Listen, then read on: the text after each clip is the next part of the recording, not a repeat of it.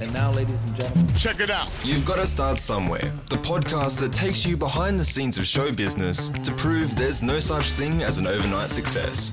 With your host, Rachel Corbett. Hello and welcome to the very first episode of You've Got to Start Somewhere. As the guy with the delightful voice mentioned, my name is Rachel Corbett, and this show is all about peeling the curtain back on the wizard of show business to show you exactly what it takes to make it in this game. Each week I'm going to be joined by media celebrities, writers, podcasters, comedians, TV and radio presenters, people that you would be very familiar with, to chat about exactly what it took to get them to where they are today. There's a lot of stories behind the scenes that you are never privy to that I'm going to try and pry out of these people with some crafty questions. I've recorded a number of episodes that will be released over the next few weeks, and I have picked out some select bits so you can get a sense of exactly the kind of stories that my guests will be sharing. So let's kick things off with a story from Michael Whitfley, one half of the Fitzy and Whipper breakfast show in Sydney. Getting into the business of radio and television is always one of those huge hurdles that you're not quite sure how you're going to get over when you're on the outside looking in. But if you're Michael Whitfley, then you just get in your car and start to drive. I thought if I drove from Melbourne up to Brisbane, I called all the radio stations on the way up and I sent them my demo. Desperate. I love this. What I did too, I wanted them to remember my CD, so I went to Bunnings and I went and bought a wooden box and then I painted it black just because it looked special, and I was out in the back shed again and Mum and Dad were wondering what's this kid going to end up doing. Yeah. So I would send the box in the mail to all the stations and then ring them and say, look, I'm driving through town. Have you got 5 minutes? Love to catch up. But hang on, okay, wait, woo up 1 second. The black box. Now, I get the concept, you're always told when you're sending a CV or whatever, make it different. Gotta be different. You got to be different. Yeah. But what was the significance of the black box? Was it just a box painted black? I'd painted it with like it was like a gloss finish. Okay, but all it was just a different version of an envelope. What's in the box? Well, did it say that on the box? No, but when you get it, what do you think?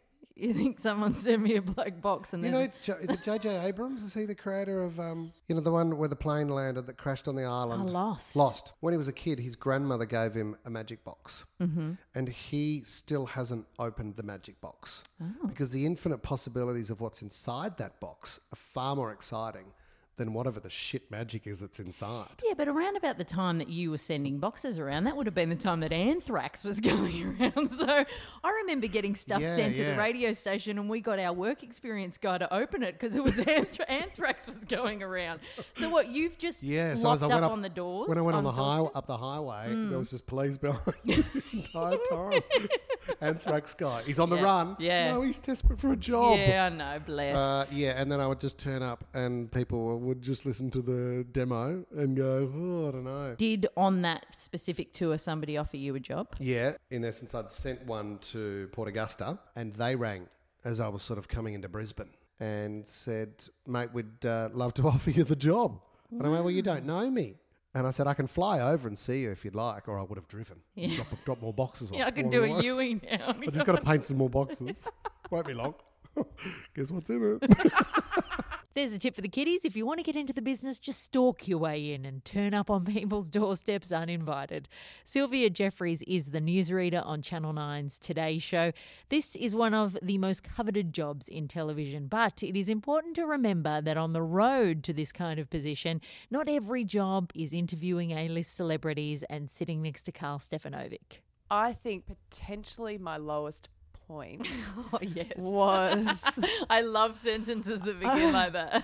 A dog fashion parade in Brisbane. One of the galleries had some kind of Valentino exhibition, so they ran a fashion parade for your dogs and you had to dress them in red for Valentino. And I had to do a full 1 minute 20 package on the dog fashion parade and which one stood out from the rest. How many cliches do you think was in that? I can't even. Do you know what? It actually pains me to think about what that script was. I'd love to go back and find it actually.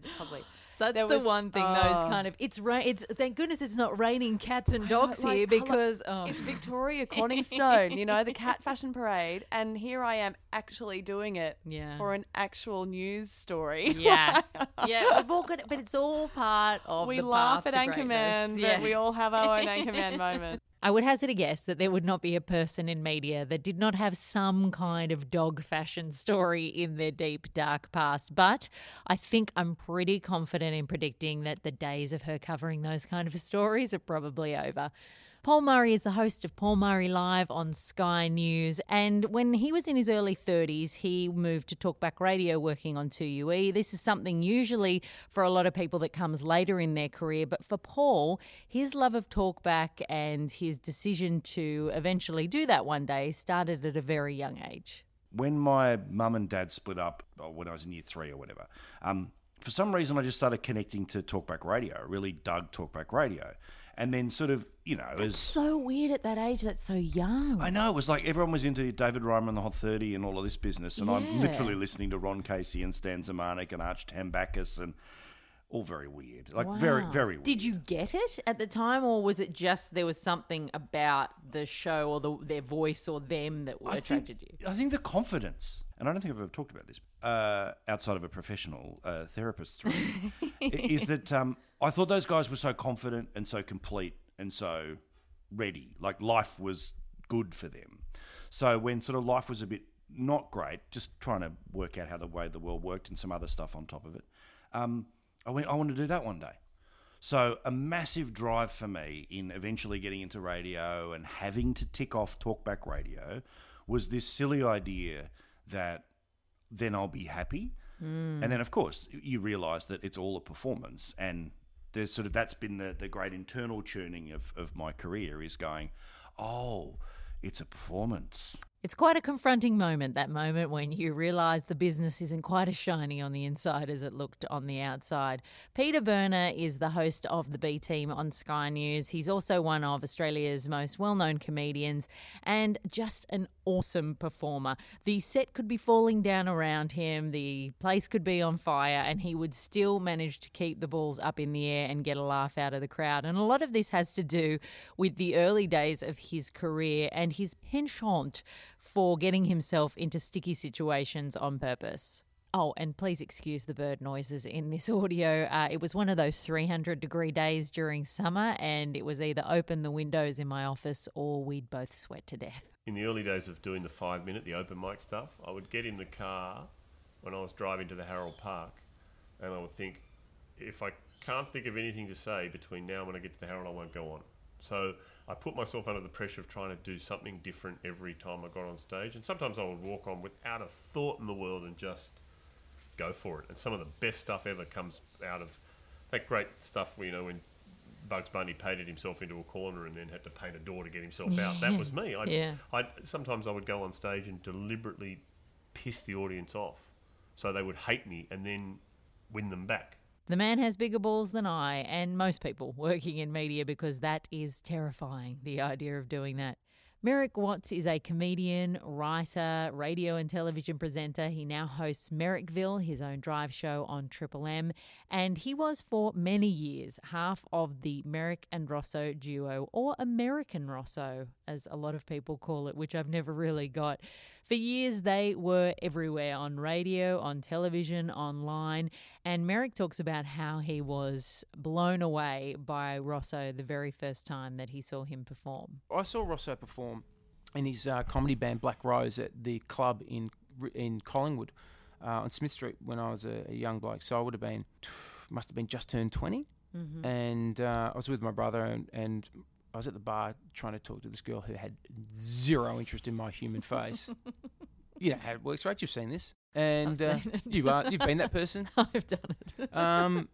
And my brother ran up to me and he said, "Mate, you've got to come and see this band downstairs." And I said, "No, I'm not going to see the band." And he goes, "Mate, you've got to see this band." He goes, "You will love them." And I said, "Mate, I'm not." And I was never a live music person, so I said, "No, I'm all right, mate. I'm just going to keep smashing my head against this wall, thanks." And and he said, "One of the guys is wearing moon boots, like 80s moon boots." Yeah. And I said, "Oh, I've got to see this." And I went down and I saw Rosso's band and I was like, these guys get it. this is funny. Yeah. This is very different. Completely, it was all a piss take. You couldn't tell whether or not they were a bunch of people who had mental illness, Yep. for real, Yep. or if they were just very clever. Nothing like bonding with someone over moon boots. And to be honest, I think that's probably the least outrageous outfit that they would have worn in their career together.